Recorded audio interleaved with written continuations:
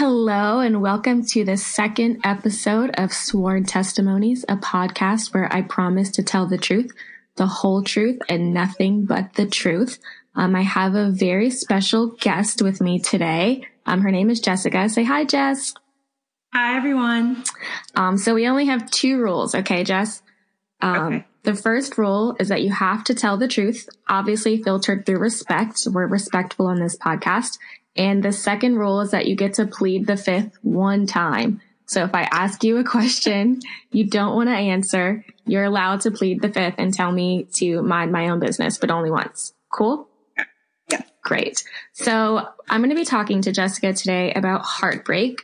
She recently went through a really difficult separation with her significant other. And unfortunately, because he is a professional athlete, the situation was a little bit more public than she probably would have liked. Our goal today is to kind of speak to people who have gone through similar situations and feel alone, or are walking through something similar and, you know, are kind of stuck and feel like you might be feeling like you're misunderstood. I know I've experienced heartbreak and it can be a very isolating experience. So, you know, our goal is to make you feel a little bit less alone in that. So Jess, I want to start by just kind of asking you to share what happened. Yeah, so I was with my significant other for about 9 years. We started dating after I graduated. We're friends actually for 4 years prior to that. We have now been married for 3, but have been going through a separation, I guess, for the last 6 months to a year, maybe, and are just at a point where I think the hardest part about this in terms of heartbreak is we're at a point where he doesn't want to work things out, right? So not only moving forward in heartbreak, just in terms of our situation, but moving forward in heartbreak when, you know, someone doesn't want to be with you. So just processing that and moving forward with that and trying to find a way, because we have children, to also make sure that we're as respectful of each other, but also recognizing that we're both imperfect humans. And so there are times where we make mistakes. So it's just a lot of navigating new norms for me and the other person. One of the things I've always admired about you is how honest and vulnerable you are, even when it hurts. And I know you're a little scared to do this interview. I kind of had to convince Jess to do this, but I've always admired her strength to just, you know, it's not easy to admit, hey, I want to work this out and the other person doesn't. Unrequited love is literally the worst feeling ever, and I don't wish it on anybody. But I guess I want to start by just asking you, how's your heart today? How are you feeling? Yeah, I think my heart is, if we're at a level of 0 to 100, my heart is about 70%. And I think that I'm very thankful to have a community, and a community that understands that there are times when I need them and I need them at all hours of the day, but also a community that understands there are times when I need to be by myself, right? And so then I can understand, okay, is it me? Am I processing this? Am I being crazy in my assumption? Or does this make sense? And am I being clear about this? And sometimes I could be making a lot of sense, but you still have to recognize there are 2 people in the situation. So also being mindful of the other person too. So a lot of it is just open dialogue and talking with my friends. That's awesome. I know that this has been a really difficult time for you, but I think one of the beautiful pieces is that we have really been turning to the word and looking to God to help make sense of the situation. I know I have more than any other time in my entire life. And being able to share that journey with you has been really special. So not to sugarcoat anything that you've gone through, but I definitely feel like that's it's been a blessing for me to walk through that with you. So I know a lot of people have this question, or at least I do, as somebody who's never been married and, you know, has my own fears and insecurities tied to relationship and commitment. When you all first started dating, you know, back in our UVA days and moving into the engagement and marriage period, do you feel like there were signs early on that, you know, something was wrong in the relationship or that it wasn't going to work out? Or do you feel like you were sure and there were no signs and it kind of just caught you off guard? Yeah, I feel like there were signs that I wasn't willing to see. And there was heartbreak early on, right? And I think the more that I've been in the Word, it doesn't mean that we couldn't have been together, but it does mean that there are periods where we should have stepped away from each other. And I think those were moments that I was allowing fear to lead me instead of allowing God to lead me. And I also think there were moments in my life where I had stepped away from God. And something that I was very thankful for my significant other is, one of the things that I always admired about him was he was able to say the exact date that he was baptized. And I really feel like we found our faith together, but there was a period in our relationship where we kind of lost that. And I think that there were definitely signs that I should have listened to, and I wasn't in the Word enough to realize that. And I was afraid. I mean, I think that we did things that looking back now, we would have done differently. We had a child before we were married, and he's a huge blessing. And I have a stepdaughter, and she's a huge blessing. But I think there's a reason that, our steps are supposed to be ordered in a certain way. And I think that made it a little more difficult. And I think I stayed for those reasons. Whereas if we weren't to have had a child, then I probably would have taken a break. I wouldn't have been as fearful early on. So, and then I think there are moments where the signs fade and you think things are going to be great and wonderful. And we've gone back to being the best friends that led us to each other. And then the signs come back and you ignore them again because you think of all the wonderful, happy moments and all the things that you could be and all the ways that you try to improve each other. And so then you let them go and then the signs come back again. Right. And so one thing that I've been very mindful of lately is thinking about, and I don't know the exact verse, but I always think about it as guarding your heart and being thoughtful about who you let into your heart and the ways that they prove that they're deserving of your heart. And I don't think that was something, even prior to him, I don't think that was something that I did a very good job of. And so it's something now moving forward, whether it's him or someone else, I'm much more mindful of for the future. But there were definitely signs. I was just too fearful to accept them. That's such a vulnerable thing to admit. I know personally when things happen to me and I played a part in that, it can go one of two ways. Like I either don't want to admit that I played a role at all. And I'm like, there were no signs, this was all you and it wasn't me. Or I beat myself up and I'm like, how could you have been so stupid? You should have known better. And the blame, the self-blame almost turns into self-loathing. Have you struggled with that at all? Or do you struggle with blaming yourself and wanting to go back and do things differently? I struggle with both actually on a pretty consistent basis. Like I, struggle with blaming myself for not accepting the signs. And so because of that, then I often go to this place, well, then I deserve what's happened to me. And I think that's very difficult. And then I also am someone who, I'm very angry with him, right? And I think that's often hard for me to admit because I don't want people to treat him differently because we all make mistakes, right? And so it's really about how do we navigate from those mistakes moving forward and recognizing that we're both imperfect. So we're also not navigating the mistakes very well right now.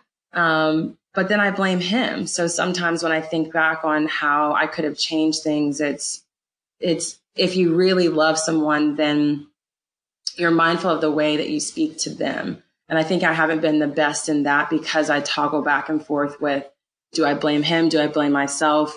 Is it necessary to have someone to blame? I think that often happens too. Like, why do we always feel the need to put blame on someone? And why can't it be, okay, here are the things that we just could have done differently and should have done differently. Mm-hmm. And I think one of the things that I've gotten a lot better at through friends is I communicate very well with my friends and how I'm feeling and the moments where I'm feeling down and the moments where I'm okay and the moments where I'm frustrated or angry. And I also communicate very well in the moments that I just have not done a good job. Like I haven't been a good friend or I haven't been a good person.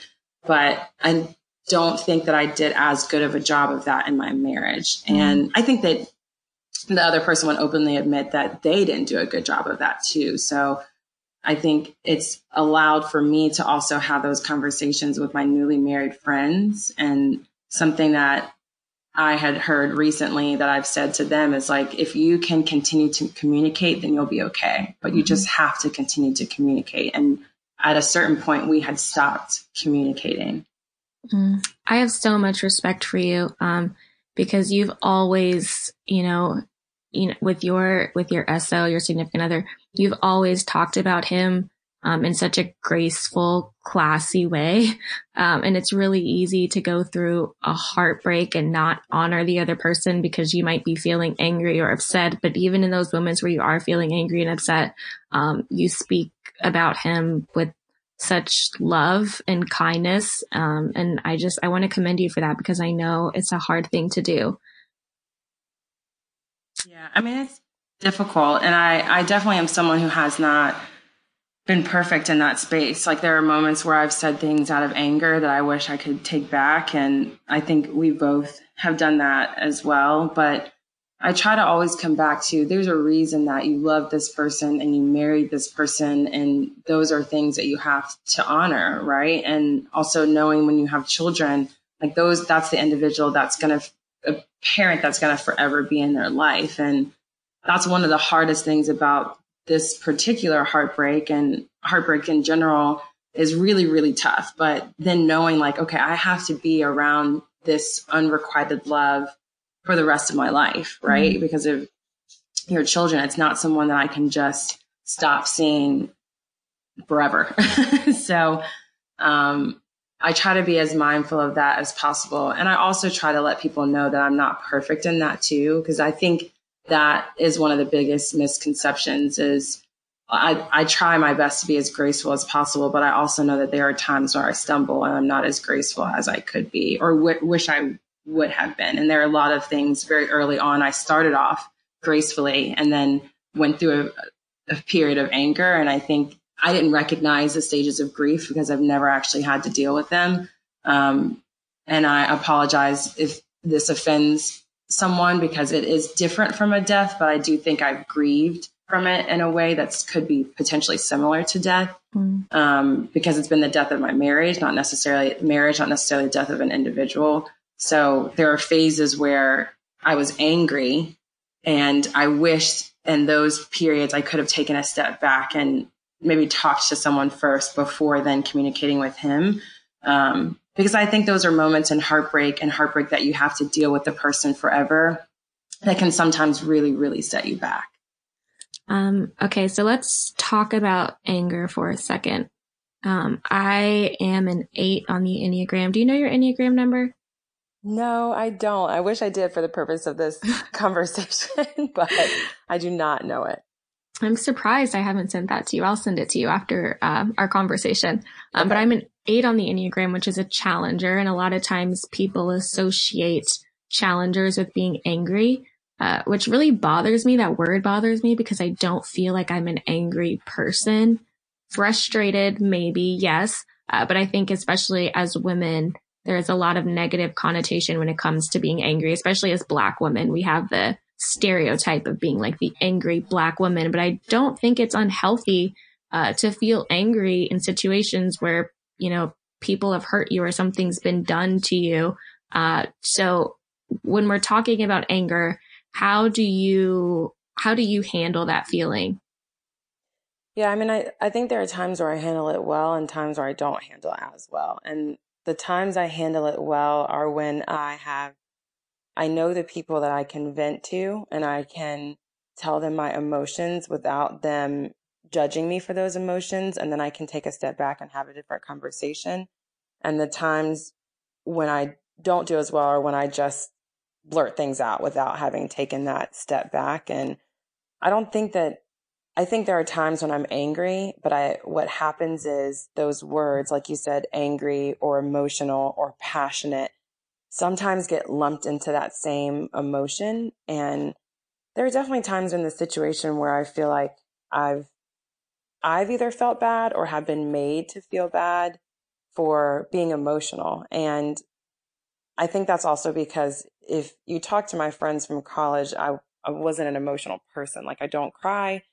I don't do a very good job of being a helpful friend when my friends cry. I don't know usually how to help someone other than sit there basically and just let someone cry.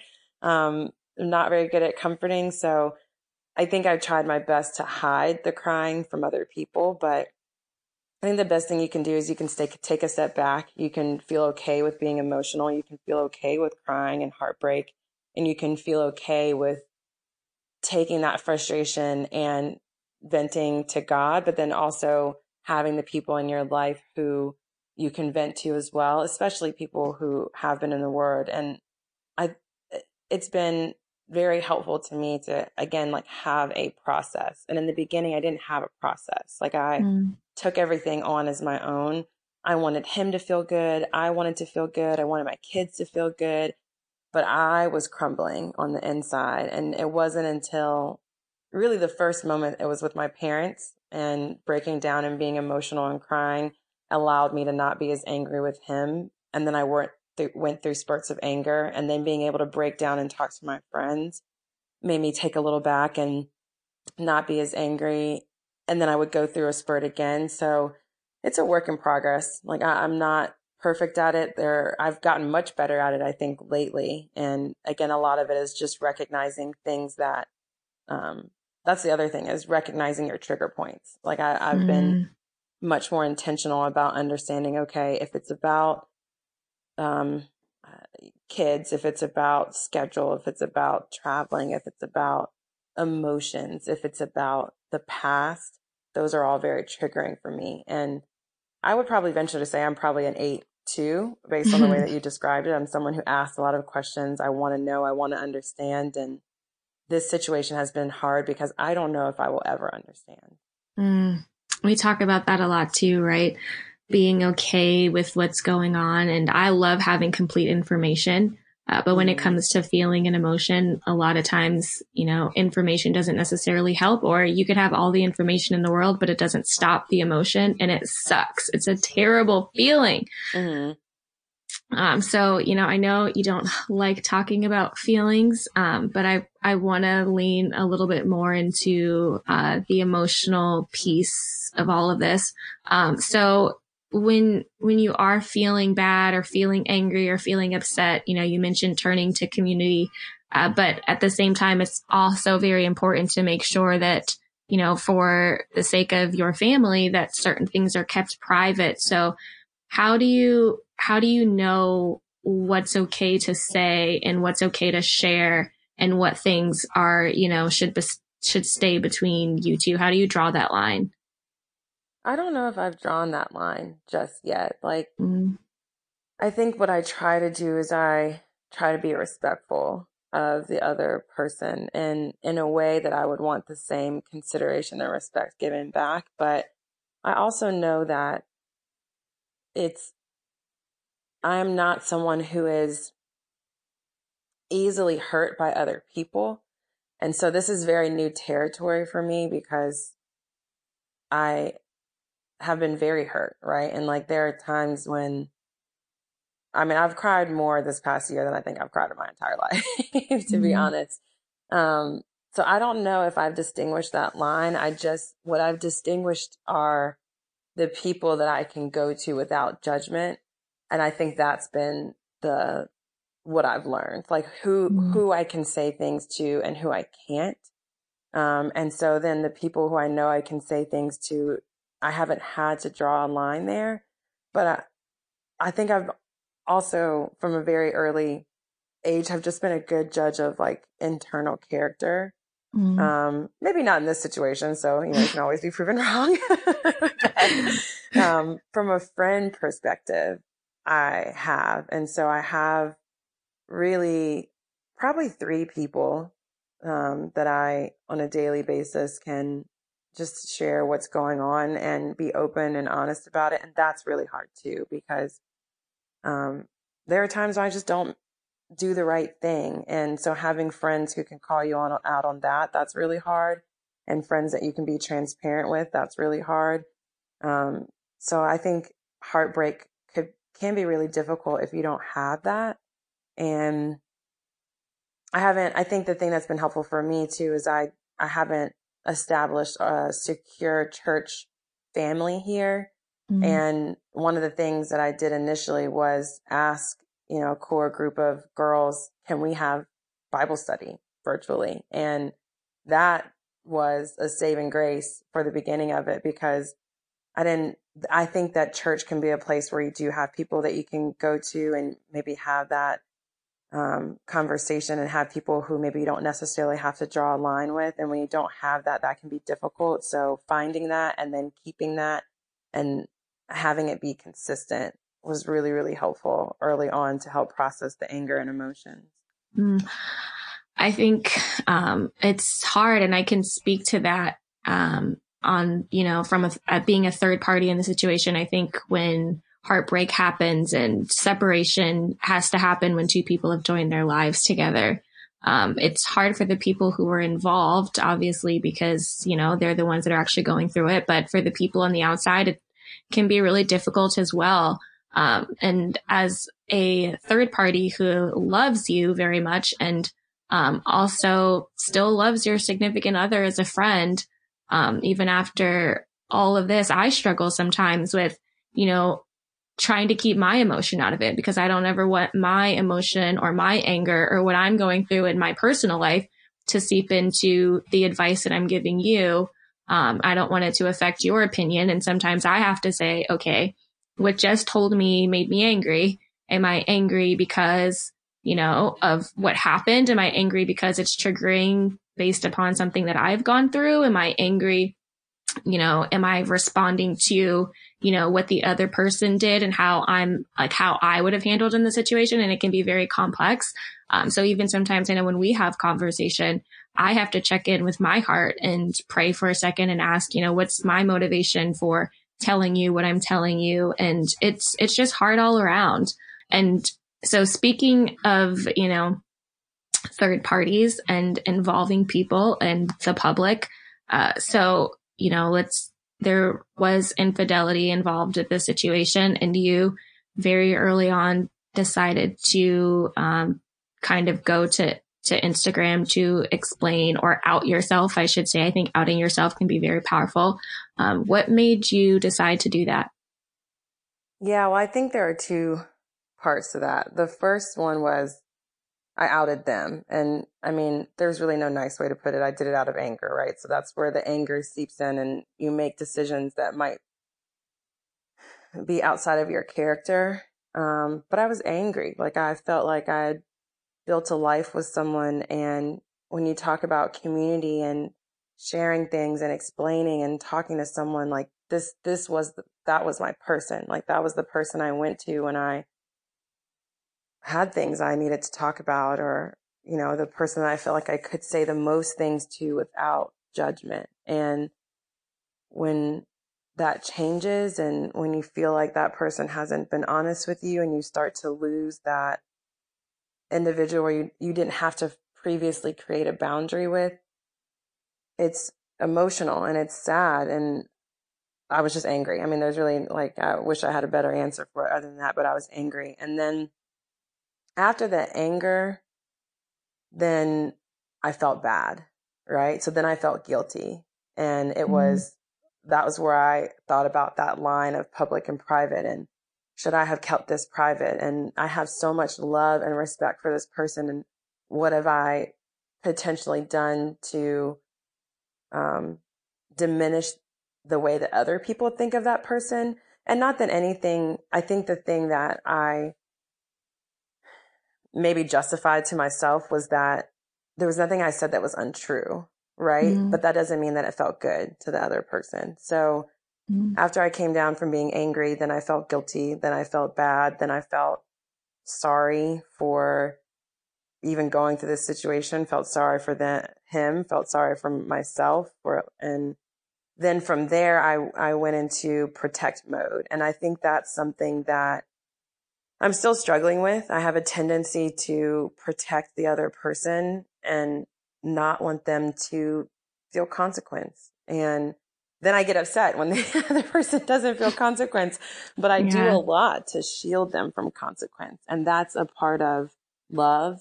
I think that's a part of knowing that I did truly love someone. And I think that's a part of the heartbreak too, when you feel like you go through so much to protect someone that you love. And then you sit down one day and you think, would they ever do the same for you? And realizing that maybe they wouldn't. And that heartbreak of not only do they no longer want to be with you, but now they give that shield of protection that they used to have for you to someone else. And then move that not only shield of protection, but then they move that this life plan we had for each other, and they take you out and they insert someone else into the life plan.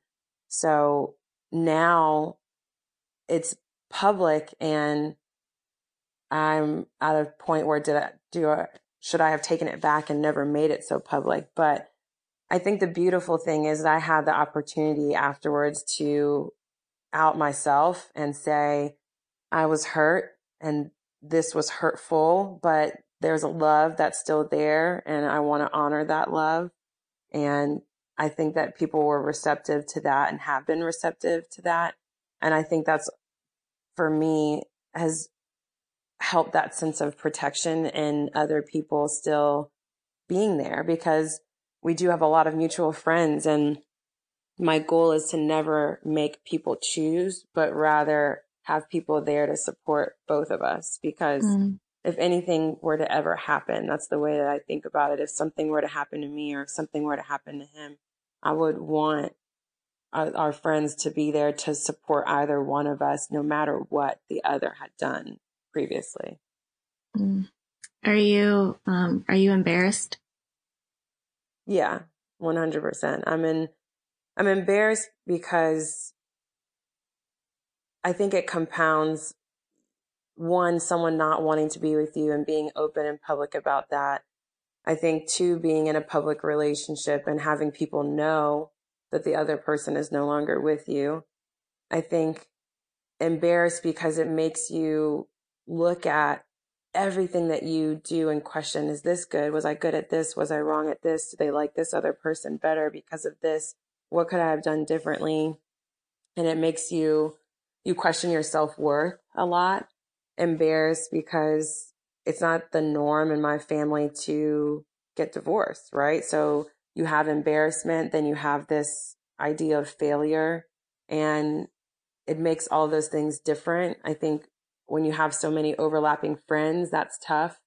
And a lot of times I've made it a little easier for myself because I try to make a joke out of it. Like, people don't know what to say and they don't want to say something to hurt you, but it's like the elephant in the room when you first start to come back around. And so oftentimes it's easier for me to just lightly make a joke about it, or I think instead of people comforting me, sometimes I often have to comfort them and let them know that I'm okay. But yeah, I think I would be lying if I said I wasn't embarrassed. And I think that I would be lying if I said, like, I don't love or value marriage enough to figure things out. But it's not my call anymore. And so being accepting of God and whatever plan he has for me, to know that, okay, this is not your calling right now, but I do believe that, I'll be in a loving, committed marriage and relationship in the future. And I'll be a much better person for whatever this experience will teach me. And I'll be a much better wife for it too.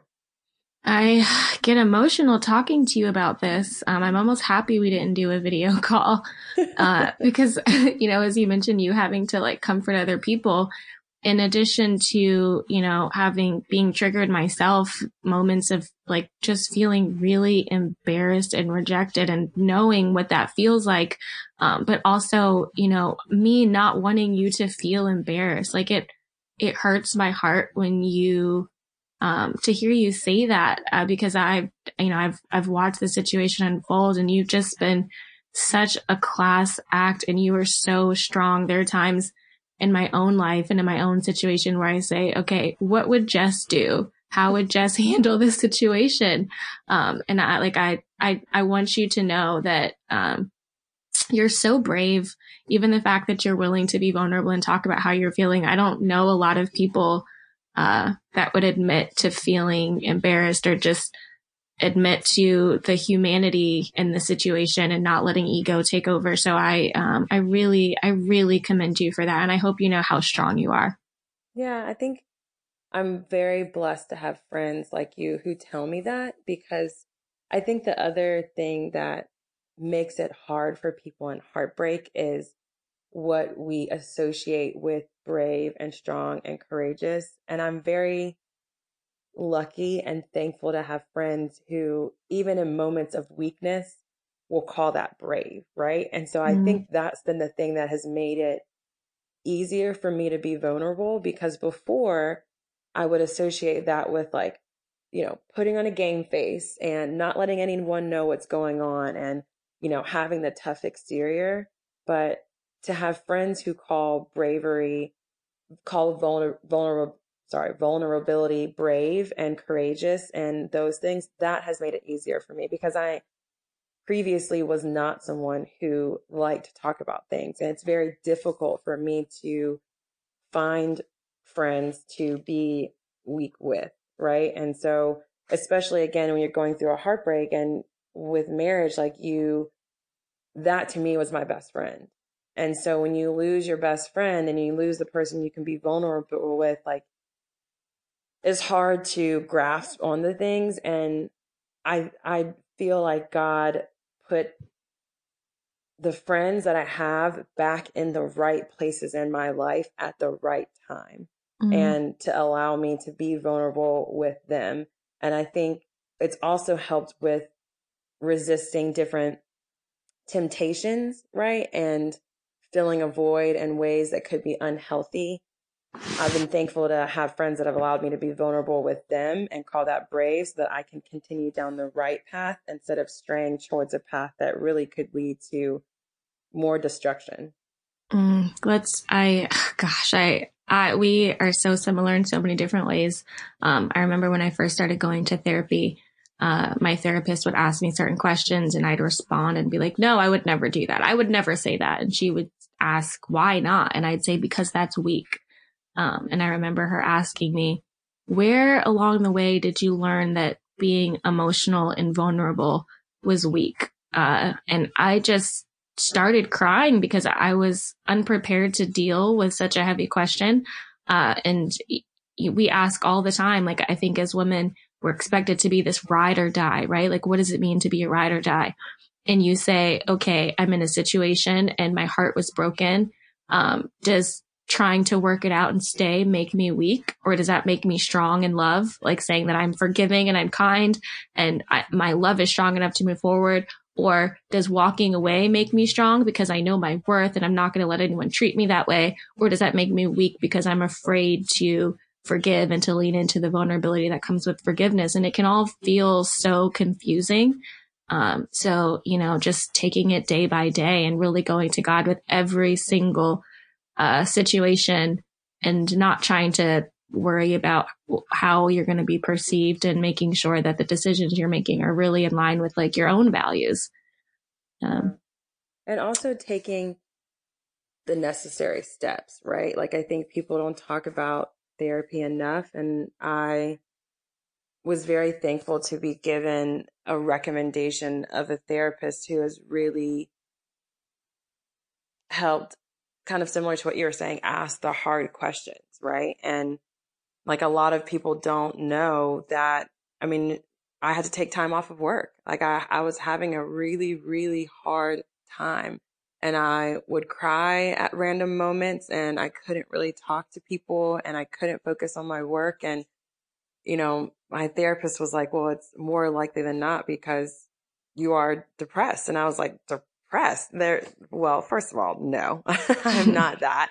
And second of all, I have not gone through a traumatic enough experience to even be depressed. And, people go through so much worse and so many more difficult things and all this, and all these notions that I had of what it meant to be depressed. And I remember her kind of doing the same thing, literally showing me definition of depression and signs and all and symptoms. And she was like, tell me something on there that doesn't fit what's going on right now. And like coming to that realization and coming to the realization that I needed help and coming to the realization that I needed to take time off.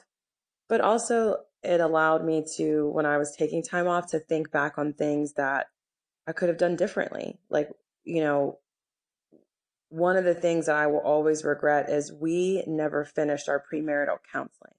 And I think that at the core of our, I'm going to use the word dysfunction, at the core of our dysfunction was a lack of communication at a certain period, and also really a different foundation of what marriage is. And I think if we would have sat down and continued to go through premarital counseling, we would have either A, discovered or rediscovered those things, or B, have discovered them and been able to figure out how do we work through those as we plan on getting married. Or, you know, taking the steps to say like, hey, you know, maybe we aren't meant to be married to each other. So just thinking about like heartbreak and if, you know, therapy, and is that something that you should pursue if you're going to get married and to save yourself potentially, right? Because every situation is different. The heartbreak of divorce, the importance of premarital counseling, the importance of certain conversations. And then also I think that there was a codependency that neither of us realized. I was very codependent on him and he was very codependent on me. And in the moments where we were separated, then the natural tendency was to then lean that dependency on someone else. And so finding that, you know, you want someone who builds you up and, you know, encourages you and, you know, lifts you really. But you don't need that to be the sole source of your uplifting. And so I've always said, like, moving forward, I don't want to be dependent on someone for my confidence. I want that person to complement my confidence. And I think that's something that's really one of the signs where we should have realized like our relationship was headed towards the wrong path and it was becoming unhealthy because we used to be each other's biggest cheerleaders. And at some point, that changed, and it wasn't that we weren't each other's biggest, it wasn't that we were rude to each other, we just didn't cheer at all. And so I think that made things very tough, but it also made it really easy to accept the cheering from someone else. Whether that's right or wrong, I think it could happen to anybody. Wow. Thank you for sharing that. And yeah, I think codependency, it's a tricky subject, right? Because it means so many different things to different people. What is that? When you say codependency, what do you mean by that? I mean that a lot of our happiness was dependent on the other person and dependent on what the other person did for us or the way the other person made you feel, and having someone there with you all the time, right? This inability to lift yourself up or inability to do things on your own, really. So I think it's great to have your partner there with you all the time, but it's also you like knowing that, okay, I have this person with me all the time, but I can also function if this person weren't to be here with me too. So just a reliance on the other person for confidence, happiness, and guidance maybe. So it's okay to have those things on another person. You just don't want your reliance to be on it. That's your sole source of that. Really, that source should be God, and it should be then, you know, the advice that I give to my friends when they're talking about getting married and they ask me, given what I've gone through, is it should be God, then your significant other, then your kids. And I think we oftentimes I personally probably put the kids at the top, then probably God, and then my significant other, or kids and significant other, then God. When really like it should have been God, significant other, then kids. And I think that I can't speak for what the order for was for the other person. I don't know if I would, there's not a clear way for me to tell what that order was. Mm. Yeah, that's, I want to chime in, but I've never been married. So I'm listening and learning from you, as I do every single day. I think you're such a source of wisdom. And, I love being able to process things with you as well when I'm in a situation where I feel like, especially in relationship, and I'm not sure, if I'm being codependent or if my feelings are justified. I hope that you do continue to trust yourself, because in spite of the mistakes that you've made, you're one of the wisest people that I know. Oh, thanks. I appreciate that. You're welcome. I think it's my friends sharpen me. So I'm wise because I walk with the wise, and having, you as my friend and having other friends, and I don't know if I can say their names or not, but I'll start with our virtual Bible study, and like having you in the virtual Bible study, and having my friend Ryan in the virtual Bible study, and having Kim in the virtual Bible study. I think that's a core group that is a group of wise women, and wise not because we always do the right things, but wise because we've been self-aware. And I think that there is a wisdom that comes with that, and being able to share that advice with others. I use that as the core group that has really helped, but also recognizing that, I have really friends across the gamut that have just like continued to check in. And I have my best friend that's continued to check in Patricia, and I have like just across the board, really. So I think starting with the core groups, that way I don't feel the need to name everyone, makes it a little easier. Girl, that accountability is so important. And even like in our Bible study, and just even with you as a friend, the other day, you texted me and you were like, how are you? And I was like, I'm wallowing and I'm going to sit in the dark and eat pie all day. And you FaceTimed me like, absolutely not. I will not let you. And my first inclination is always to just like hang up. Beep. Mm-hmm. But, just being able to have friends that know your heart and don't judge you, like you mentioned before. But then another layer of that is holding you accountable, because it can be so tempting to have yes friends who always tell you that you're doing the right thing and always support you, and that they will support you in an unhealthy way, and that, they're going to be 100% behind every decision you make, as opposed to having friends who are like, let's check that. Let's check your motivation. Let's check your why. Remember when you told me last week X, Y, and Z? And it's annoying, but it's so necessary. Yeah. And also I will say that we're not all perfect in this, right? Because when your friends hurt, your immediate reaction is to be like, well, that person is not a good person and this and that. But I think also what's that core group of friends and my best friend have consistently and actively tried to do a great job of not condemning the other person, right? Mm-hmm. Like, we're going to focus on you and what you need to be better and how we get you to move on to the next phase. And we're not going to do that by condemning the other individual. Like, we're not going to focus on them, right? You can't control their actions. You can only control your own. And I think that's something that's been very helpful too. And like you said, in terms of accountability, it makes it harder, right? Because when you make a mistake, you're like, yep, no one else can claim that mistake but me. Yeah.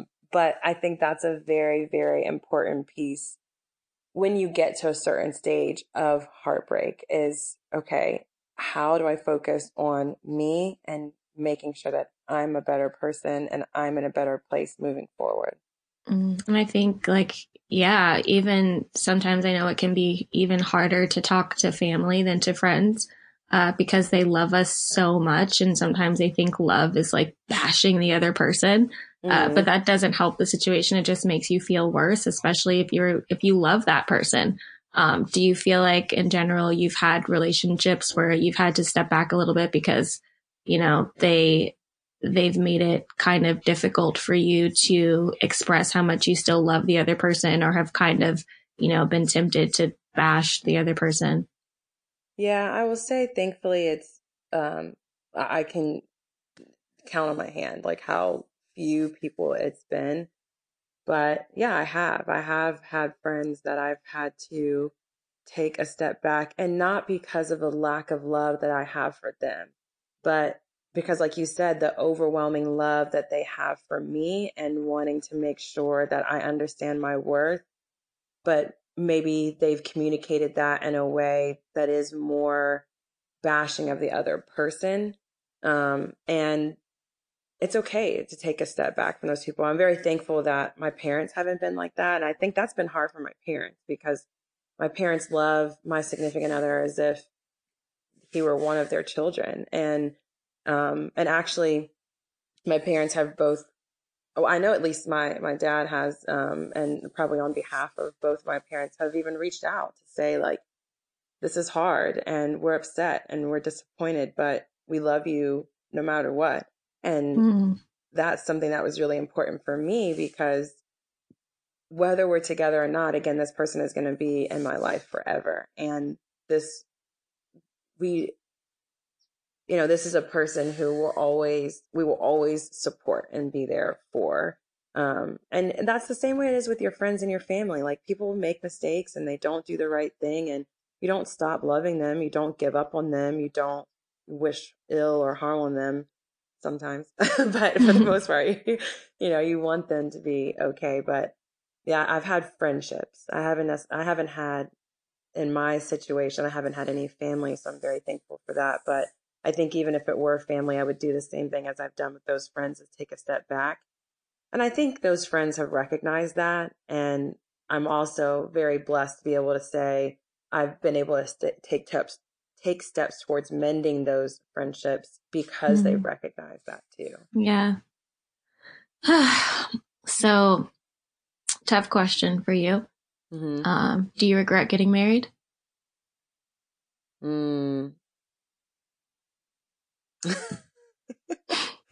I don't know. I think in theory, I'd like to plead the fifth for one question. But no, I don't. I'm married.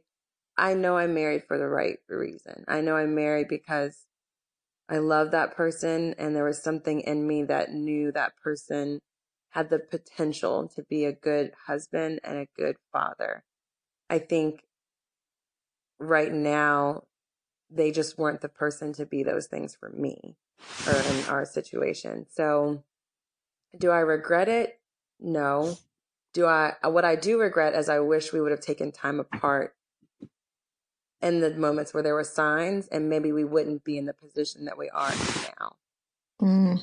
I don't know if that's the right answer, but that's how I feel in this moment. It might change. There's no right and there's no wrong. Feelings are fluid, and hopefully people recognize that. I think, circling back to this idea of taking time, you've mentioned, I was listening to this sermon on heartbreak by Pastor Rich Wilkerson and Dawn Sherry, who I really, really love and respect their journey. I think they're an incredible couple, and also just very wise. And Dawn Sherry was talking about how, she has a lot of brothers, and if they were to get hurt, because they all played sports, and no one would say to them the next day, like, oh, your leg is broken. Well, just get back out there and figure it out anyway. The game's dependent on you. When there's, a physical injury involved, a broken leg or a torn ACL, is that what it's called? ACL? We recognize that it's important to take time and to let it heal. Otherwise, you could do more damage by jumping in. Whereas, when it comes to an emotional injury, for whatever reason, people are like, oh, you were emotionally injured. That's okay. Get back in, jump in. It'll be fine. And how much damage that can do, if we're not actually taking the time to heal our hearts. And it's a lesson that I've learned as well. That being said, you mentioned that you do want a family, and you already have a family, but you do want to be married again, which I think is a very brave thing to desire and to want. What does that timetable look like? I don't know if I have a predetermined or structured or set timetable. I think that I have to get to a place where I haven't figured out what that is for me, because I think a part of it is sometimes I think about, okay, you're ready when you stop letting the other person's emotions or decisions control your actions, or you're ready when, you get to a place where you no longer care about the other person's opinion, and that doesn't control your actions, or you're ready when you don't get this like ping anytime you hear about, this person and another person, basically. But I don't really know if that will ever go away. So I don't have a timetable. I don't know what it'll look like. I am trying my best to recognize the signs whenever God will put them in front of me. And I think I'm trying to do a better job of being in the Word in the morning and listing out, things that I'm thankful for. So one of the things I've been trying to do is come with my gratitude first and all the things that I'm thankful for first, and then say the things that I'm struggling with, and then talk about my desires, and then pray for those desires, and kind of lump all those things into a prayer. I'm trying to be better about reading. I think Bible plans have been helpful. I listen to a lot of sermons as well. So I just want to sit and feel it and hear it when the time is right for me, but I don't know if I have a specific timetable. I would like to say that I'm ready now, because I think it's very tempting to run to someone else in order to run away from someone.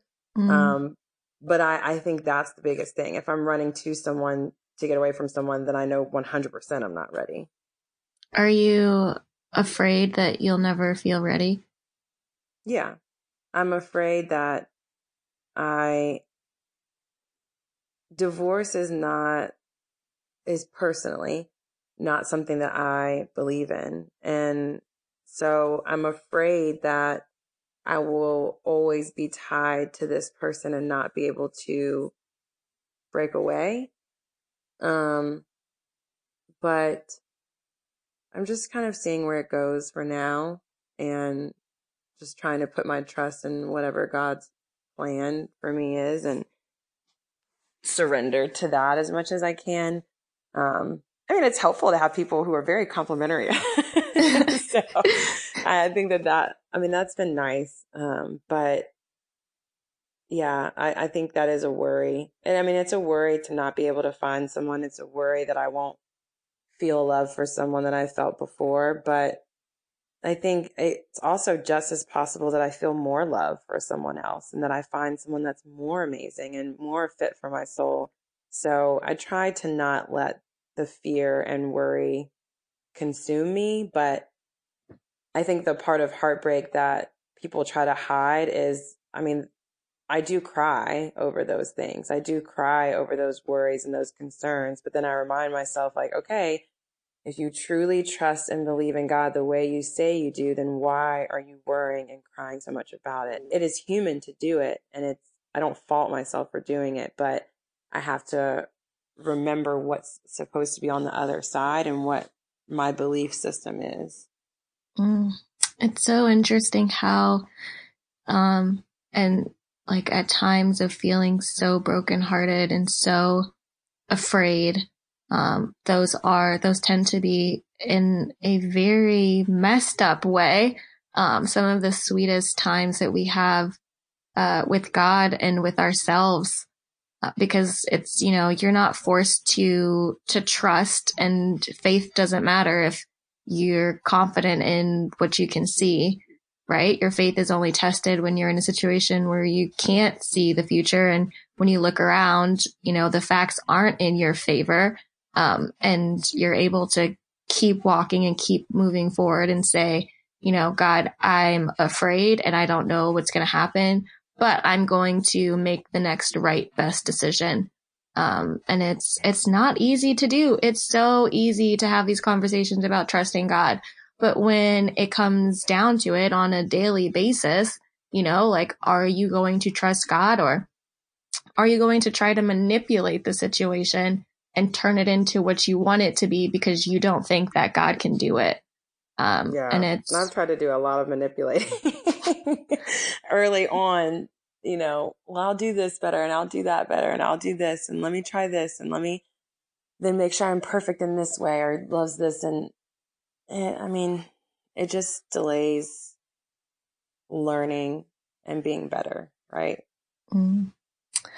So I have my one final, I guess not even question, kind of a question, for you. Mm-hmm. So for people who may be struggling with heartbreak or who are listening, and, might feel very lost and hopeless, we, for whatever reason, like you mentioned, when people are going through something like a death, which is, terrible on a whole nother level. I don't think you can compare that. I don't think it's healthy to compare pain. But we give people space to grieve. But when it comes to heartbreak, we expect people to move on very quickly. And it almost seems unfair, because pain is pain and the depth of the pain, it depends on the person. And heartbreak can be devastating. Like, people have committed suicide over broken hearts. People have gone to war over broken hearts. Legally speaking, would this even be my podcast if I didn't talk about the law? You can be convicted of a murder, but you can get a lesser charge for a crime in the heat of passion if somebody that you love or have been in committed relationship with is like doing something egregious, like cheating on you in front of your face.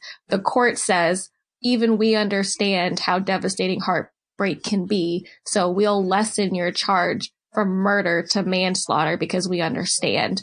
And when you think about it in that context, I think it gives all of us, a little bit more permission to grieve and to feel devastated in situations of heartbreak. It doesn't make us weak. So for people who are going through or might be going through a similar situation, what advice do you have for them about just being able to move forward and get through it? Yeah, I think it is truly taking the time to grieve, number one, and not letting other people tell you shouldn't feel this way or you shouldn't feel that way or you feel how you feel and you manage those feelings the best way that you can.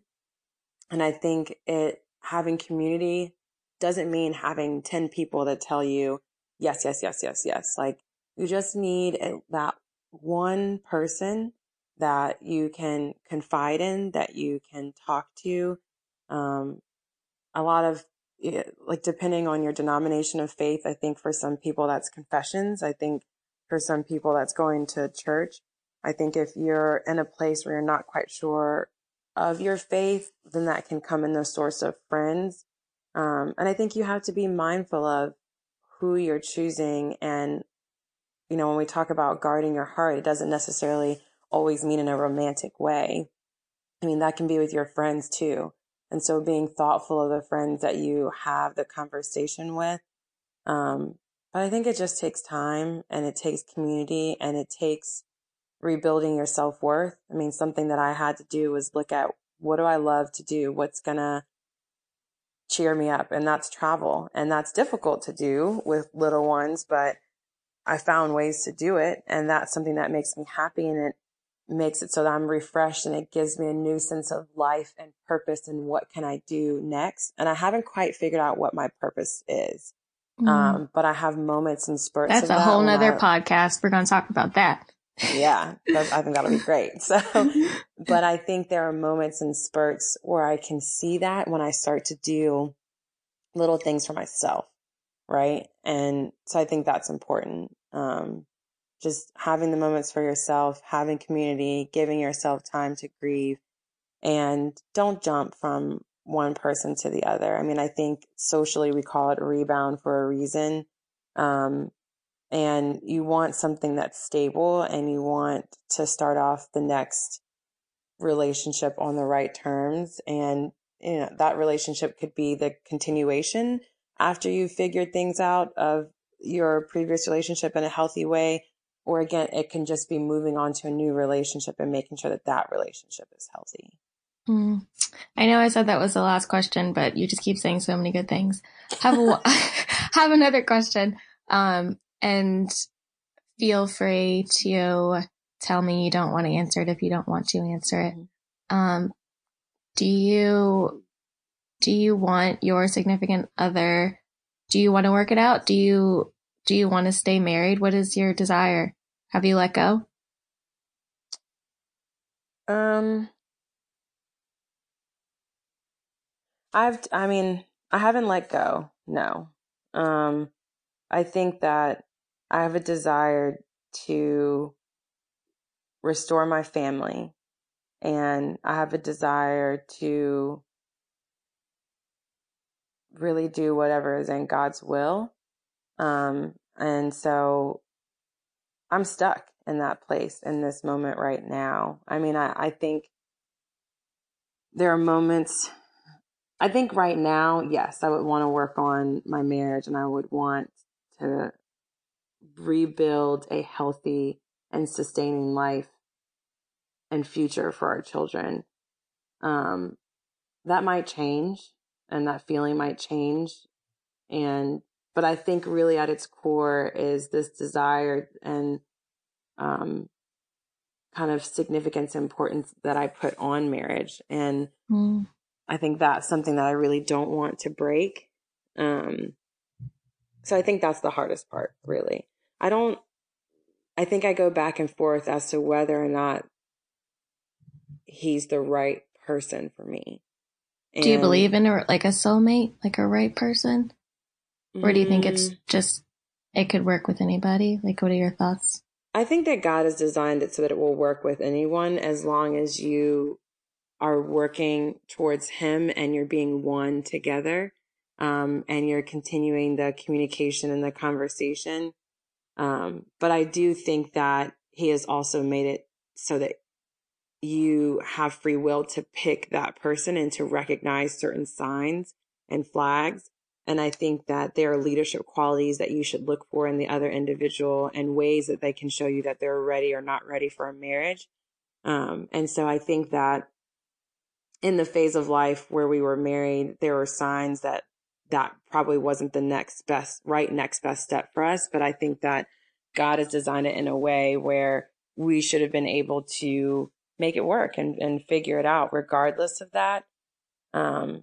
So I don't know. I don't know if I have an answer to that question right now. I think the most honest answer I could give is, and yes, like right now, I would love to work it out. And would you say that I struggle with the word in love. Like, what does that even mean? Like, what's the difference between loving someone and being in love with someone? I think we put so many arbitrary words together when it comes to love, and we listen to media, and it's like your heart has to flutter and you have to know, and there's this inner feeling. But in my experience, a lot of times being in love, usually you're in lust, and then you choose to love the person. And then after you choose to love the person consistently, you fall in love. Like, it's hard to fall into something that you haven't chosen. Love is a choice. That's how I kind of think about it. But, do you feel like you are still in love with your significant other or ex significant other? Yeah. I mean, what I was always taught was you choose your love and you love your choice. Mm-hmm. And so I think that goes back to the question that you asked before about regret. Do I regret it? No, right? I made my choice. I chose my love. And then I decided to love my choice, right? Like, you make it work from that point on. I think, though, what I recognize is what that person is indicating is there's something that is not making them happy or fulfilled. And there's nothing I can do, right? That is something that they have to look to God for. And so if they're looking for that fulfillment in me, as much as I love them to want to fulfill that space for them, that's something that I can't do. And so I know that I love that person because despite of anything, like, I just want them to be happy. And I've done things, and I think that's where, like, recognizing your mistakes and the anger, right, that you have sometimes is you don't show that love in the best way. And so I think, like, I've been very mindful of now taking a step back, even when I'm upset, reminding the person that like, I have so much love for you that I want you to be happy, and let's, rethink this conversation. Let's be calm in this moment. Let's be honest with one another, but let's also have a respect for each other that shows that we once had like a strong love, even if you don't have that strong love for me anymore. Jess, I'm so thankful for you. Thank you for being vulnerable, and for being brave enough to do this. I'm just so continually in awe of the woman that God has created you to be. And I'm so thankful to have you as a friend. And I'm praying for you. I don't say that, people be like, girl, I'm praying for you. And that is the prayer, like when they say it. But I actually really consistently in my daily prayer life am praying for you and for your heart.